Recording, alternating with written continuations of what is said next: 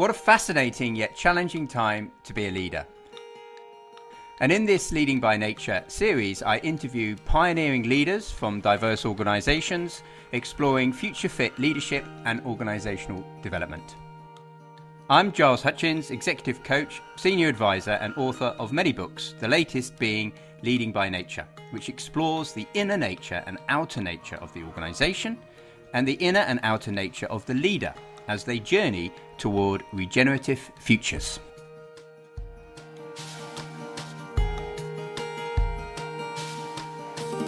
Welcome to the Leading by Nature podcast with myself, Giles Hutchins, and my guest today, Cilia Holmes Indahl, CEO of the EQT Foundation.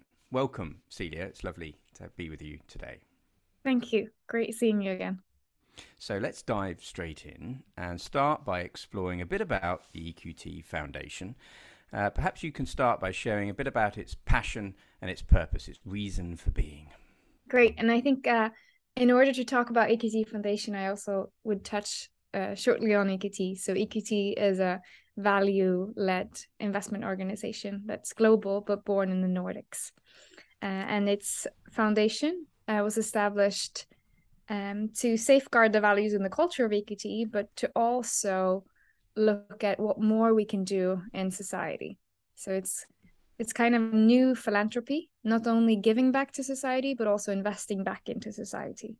Well, okay. So what's interesting for the listener here is, and I've noticed this with other Scandinavian organisations, but not just Scandinavian, around the world, is this concept of, recently EQT publicly listed, went on the stock market, and then the partners decided to set up the EQT Foundation to help it be a long-term guardian of the company, its culture and its values. And I really like that. I like this idea that you regardless of whether the company is private or public, you have this body behind it where people are voted in to help be responsible for its long-term endeavour. Now, EQT is actually quite a large organisation. It's got around 80 billion euros under management, and as you say, it's kind of values-led. It's got a good reputation across the finance community. So, can you share a bit about how this foundation then works in parallel? It's a long-term guardian, but it also provides a rich learning platform for the staff of EQT. How does that work in practice?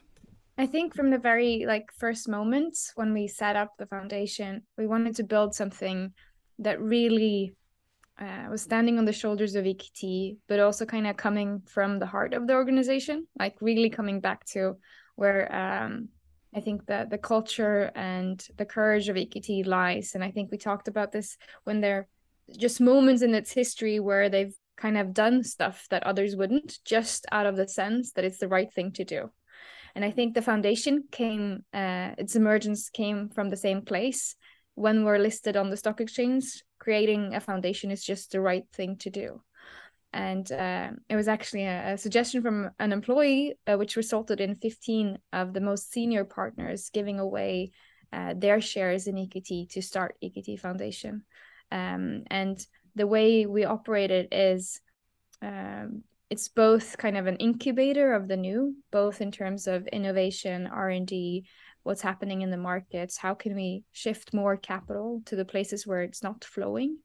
But at the same time, it's an impact-first investor. So it means it can invest in a space in the market where EQT cannot invest when it's investing our clients and our investors' money, but that we can really have more space to invest in the endeavors that we think are really important for society. So climate technology is at the very early stages, healthcare in emerging markets, some of the kind of the areas where we need more track record to take down the risk, and where a philanthropic investor can be kind of the first mover and make it easier for other investor and bigger capital to start flowing.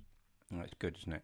You can start sowing the seeds of the future by going in there. As you know, these early investments require patient capital, by a fund like yourselves going in there that can help other funds feel able to move in there. So you're helping de-risk it and you're helping prove certain markets. So you're incubating the new. I also feel, and from our conversations together, that you're helping cross-pollinate, you're helping enliven EQT as a living system by encouraging people to work across silos, across departments, across countries on really interesting things. So could you speak to that, how the foundation actually helps enliven the living system of EQT? Yeah, so what we do is every time we help an organization or an entrepreneur, we put together a team of equitarians, as our employees are called, and they work across business line or departments and regions together to help an entrepreneur solving a great issue in society. And this is a great way for us to kind of keep the system talking to each other at different levels of the organization and create those informal connection. And the other thing, like reading your book, when I reflect upon it also, is I think EQT Foundation actually has the mandate to act as an alchemist in trying to create that serendipity across the organization. And we're seeing that already of things emerging from collaborations and ideas. And for our employees to come in and really, I think that's part of how we're de-risking these entrepreneurs, is that we put 3 employees on every entrepreneur, bringing in a lot of competence and investment skill sets that these entrepreneurs wouldn't normally get access to. So it comes back to kind of the sole intention when EQT was created, to be more than capital, and to be different than a lot of the other players, which I think you also find in the values that we have as kind of respectful and informal are 2 of the values, which kind of comes from this idea. And I'm lucky to be working with Connie, who's one of the founders of EQT and who served as the CEO for 20 years. And he had this notion of creating a firm that really cared about people. So not only its own employees, but everyone we met. And I think in an environment where you're working with so many stakeholders and suppliers and consultants, really coming across as somebody who cares about people, I think is what have made a lot of the success of EQT over the years. I mean, it's just good business sense in a way, and yet we go on this sort of journey. I mean, I was very sort of purposeful when I was young and quite focused on the environment, and I remember coming across people who were like, "Hey, we got to look after people," and I was like, "Well, actually, we got to look after the environment." And there was always this slight dichotomy between them, and you saw that in the early stages of the sustainability movement. And I think now there's been a real understanding of the importance of both, and how really to look after people is the beginnings. If we can't have that level of respect for each other, how can we expect it for anything else? And creating cultures that are more human. You mentioned there 2 of the values: informal and also respectful. And it's interesting because sometimes respectful can be taken in perhaps a mechanistic way of becoming about, you have to have a certain way.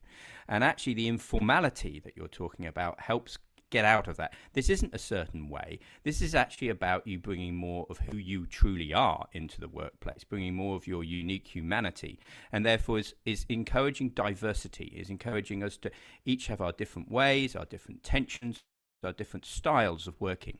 Now, holding space for that as a leader is a challenge, but it's also a major opportunity because you can then tap into that brilliance of people. So how do you notice in your own foundation and in EQT that one stimulates and encourages people to bring more of themselves into the workplace? I think the best way of creating that space is showing up in that space yourself. I think it became really evident for me. And like we talked about, being in kind of a phase in my life of a lot of transformations and transitioning, with both losing my dad recently and deciding with my partner to go our separate ways. And I think sharing those with the people I work with, especially the death of my father, and just seeing how it opened up so much, both in other colleagues coming to me and sharing their losses, but also colleagues coming up to me and thanking me for sharing, telling me that I would go home and hug their kids a little extra that night, of really feeling that that's the part of culture that they really want to be part of. Like that kind of gratefulness in the organization for sharing that, but also colleagues coming up after and being open about other areas of their life that you normally wouldn't share because of creating that space. And I think it's so important that people are allowed to show up as human beings at work, because then you get the really best of them. Yeah. If you take away that part, you might have continuously good performance, but I don't think you will get to like really thriving, excellent performance. And yes, then you will have to allow for space for people to be more contemplative and not so productive at all moments. That is also needed to kind of get to that excellence that you want to see in the people around you. Yeah. And in yourself. Well, exactly. You talk of a couple of things there. One is around the sort of sometimes being, inverted commas, unproductive, but that actually helping the productivity. We'll come back to that in a moment, the sort of idea of the sort of winter and spring and summer influencing each other. But first, I want to talk about this, because mechanistically, which tends to be how we view the organization, we want to seek to drive out inefficiencies and effectiveness, and we probably have values that are kind of espoused. And what that does is end up sort of conditioning the organization. So we bring a certain version of ourselves, and it actually holds us back. It makes it rigid. And by encouraging a more informal, a more human environment, you actually bring in agility, you bring in creativity, you unlock the potential of people. But it also has, back to the impact first approach of an investor, it also has an immense positive impact on people's lives. As you've said, people go and hug their kids and how they are at work. Actually going to work and having a healthy, meaningful day enriches you outside work, rather than you then having to sort of flop out in front of the television to try and recharge. So it makes sense. It's good for the business. Now, back to this sort of idea of sometimes needing to switch off or contemplate, mixed in with periods of activity, a sort of seasonality, as it were. We talk, as you know, in our work together around the sort of spring, summer, autumn, winter phase. And we talked when you were recently over here in the woods of Springwood Farm. We walked the rhythm of spring, summer, autumn, winter, and you reflected on how the periods of winter in your life, periods of introspection and inner work, have sown the seeds for potential change that have then enlivened you in the next stage of your leadership. Can you speak to that a little? Yeah, I think the fascinating thing that I realized is like I've followed the seasons on the conceptual phase, but maybe over a longer period. So in my life, it feels like I go through that cycle over like a winter is actually 2 years, and a summer might be 2 years with transition period between them. And when I look back at my work, it's like when I've had kind of my most productive areas, when like getting to a new chapter and you really just want to create and you feel so energized by it, it often comes after a period of like doing a deep dive, reading, like really trying to get to the bottom of something that you feel could be solved better. This is alchemy that you mentioned earlier, whereas we have alchemy in the organization where things are sort of being co-created by different people and different tensions and different perspectives. We also have that alchemy going on inside our own selves. The fire, as it were, of the spring, summer, actually alchemizing with that water of the autumn, winter. And as you say, it then actually creates. It's a co-creative process. One might argue that is the essence of regenerative, is being able to bring in that death rebirth process as part of the co-creative venture of life. So often our working environments don't create any space for that, and that's why they actually then become toxic, because we get a certain way that we feel we have to be. And Harvard professors have actually studied this and say that perhaps the single biggest inefficiency in our organizations today is this need to manage others' impressions of ourselves, of bringing a certain version of ourselves into workplace. And as you say, I think the most important thing is for leaders to emulate that themselves, to be more vulnerable, to show up. In terms of, I remember you mentioning sort of diversity profile mapping and how actually you work with different teams, and you consciously look at how you can bring different people with different styles, extroverted, introverted, and complementing each other. And so you can celebrate this ability to question, to challenge, and to feed back. How does that work? I think back again, it comes to being able to accept tensions and understand tensions as kind of a birthplace of a lot of new ideas. and that you need somebody that's different than you to be able to create something that would be better than if you've done it alone. And so I constantly try to be around people that feel that they are there because they're different. Not only like that diversity is celebrated more than it's kind of looked at something hygiene that you're taking off of being X amount of this gender and the other. In our some of the areas when we're working on diversity, equality, and inclusion at EQT, we're like talking about fractionality, how a person is so many different lenses of diversity, that so it goes so much more than gender, that you in a group are looking at, do you have diversity across different dimensions? And are you securing that you don't have a leadership team, for example, with 60% more that has kind of one fractionality commonly? So giving space to kind of the performance and the decision making in groups. And I think that way of thinking and the way of also communicating to the people you work with, that you appreciate that they have other ways of deciding. I can jump at thing. I'm like, oh, this is what we have to do. I do a quick scan. I get this like really strong intuition. And then I work with people who like to check the different alternatives, to kind of come back, to kind of challenge me a bit. And I think that's optimal for me.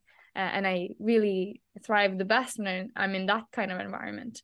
So it's really acknowledging who you are and what diversity will actually balance out yourself, and then looking at that as a kind of on a system level, on an organizational level, like as a team, what do we need as a team for skill sets? And we're using a model like where you have a spider chart and you map each other on top of it, your profiles, so that you see that you're kind of a well-rounded team in the type of different skill sets you want, but also your way of your personality types.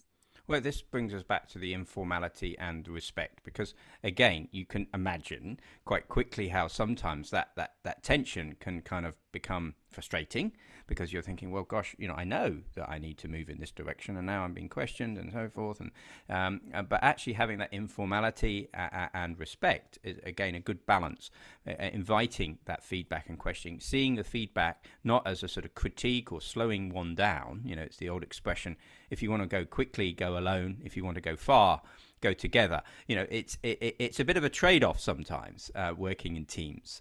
And so the way that you guys are emulating that is really powerful.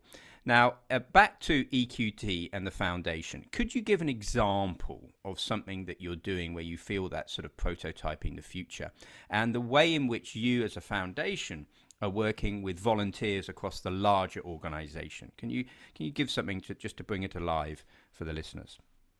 So one such example would be the investment we did in molecular attraction. This is a company that develops a blend used to distract mosquitoes away from human blood to control the spread of malaria. So what's unique about their kind of area, it can serve African market or any country where mosquito-borne diseases are present, and it will have a high impact. But the purchasing power in these regions are not as high as in other countries.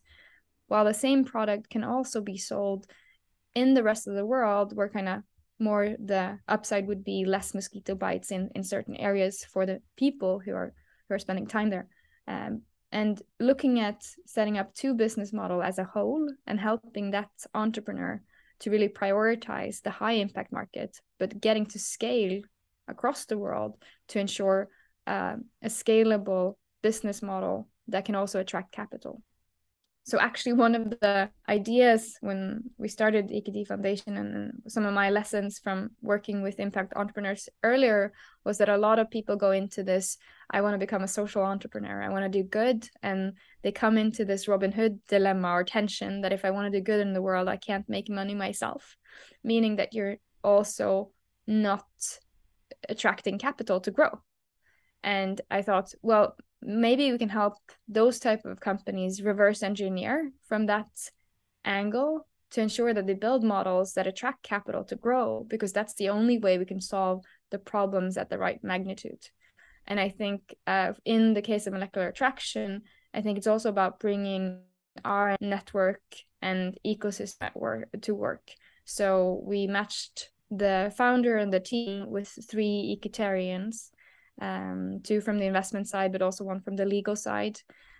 We have a portfolio company that specializes in creating formula that can kind of be sprayed or kind of dispersed, and like connecting them there to help them get through also the regulatory processes that they're going through to kind of accelerate the time it takes to get to market.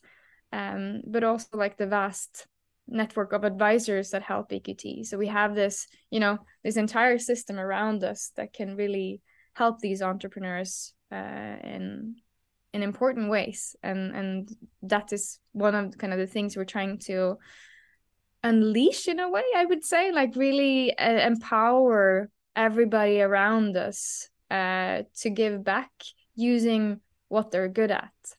So normally in a philanthropy, you see a company has their core business somewhere else and then they do good in something different.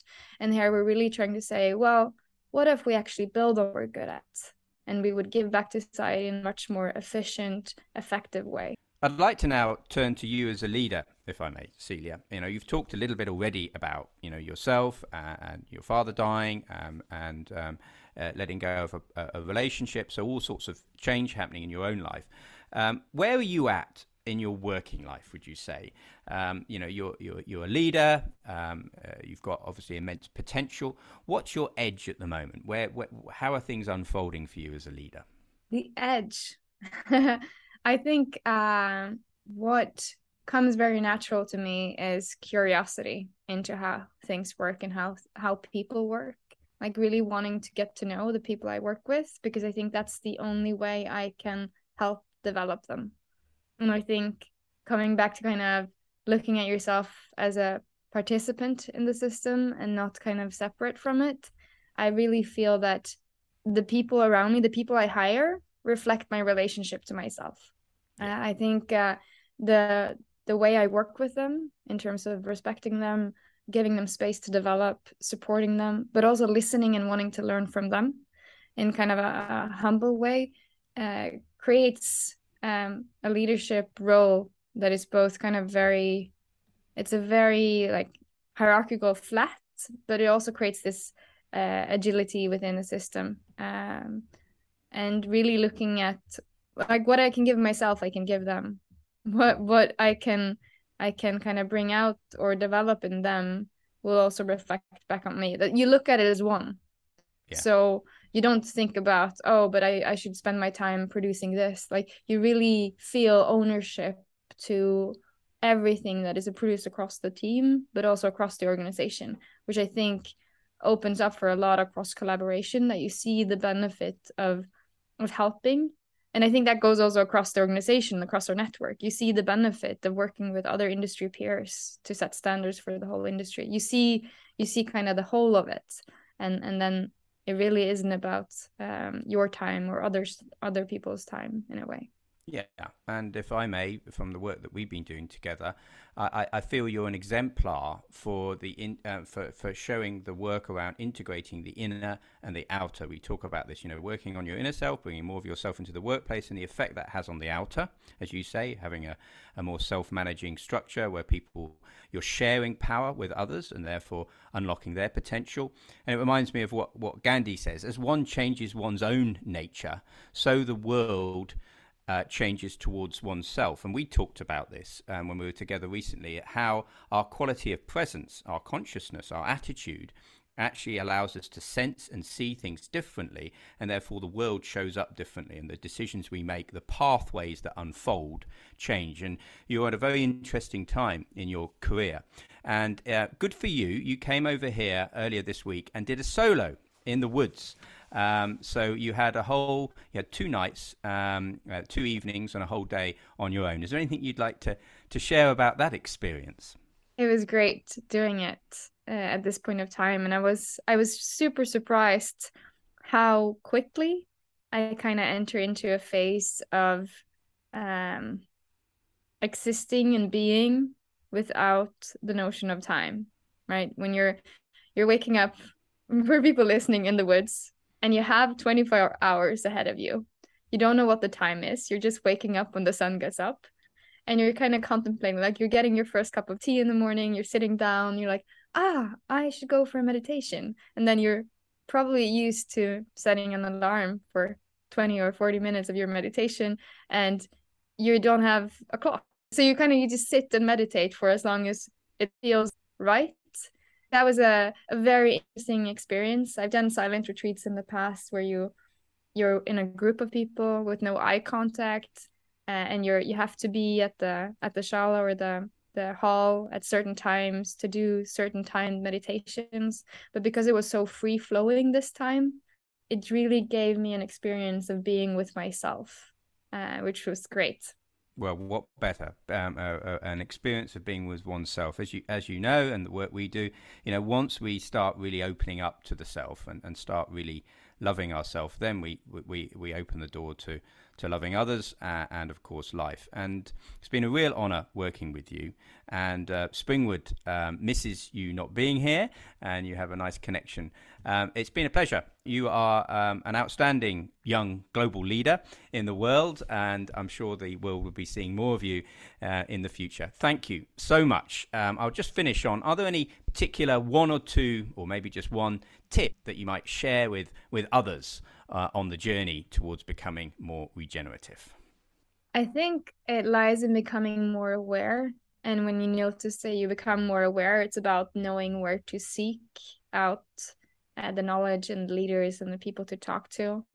And kind of in combination with that, I want to thank you for the work you've been doing. I remember for the first time we met years back, I was like taken by your presence. And I thought, wow, Giles, I better go home and read all the books.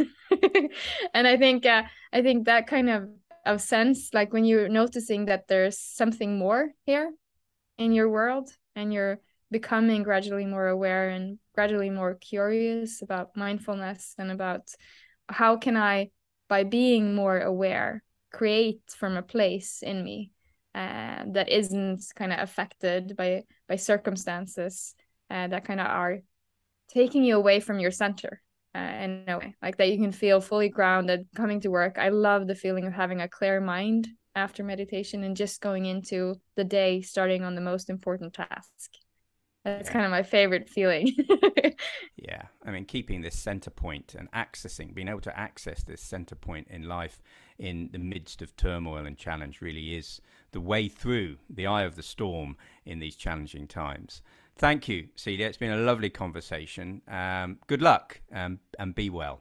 Thank you so much. For more on Leading by Nature, you can follow me, Giles Hutchins, on LinkedIn and visit gileshutchins.com for free downloads of tools and practices for regenerative leadership and future fit business. Also, watch out for my latest book, Leading by Nature, The Process of Becoming a Regenerative Leader.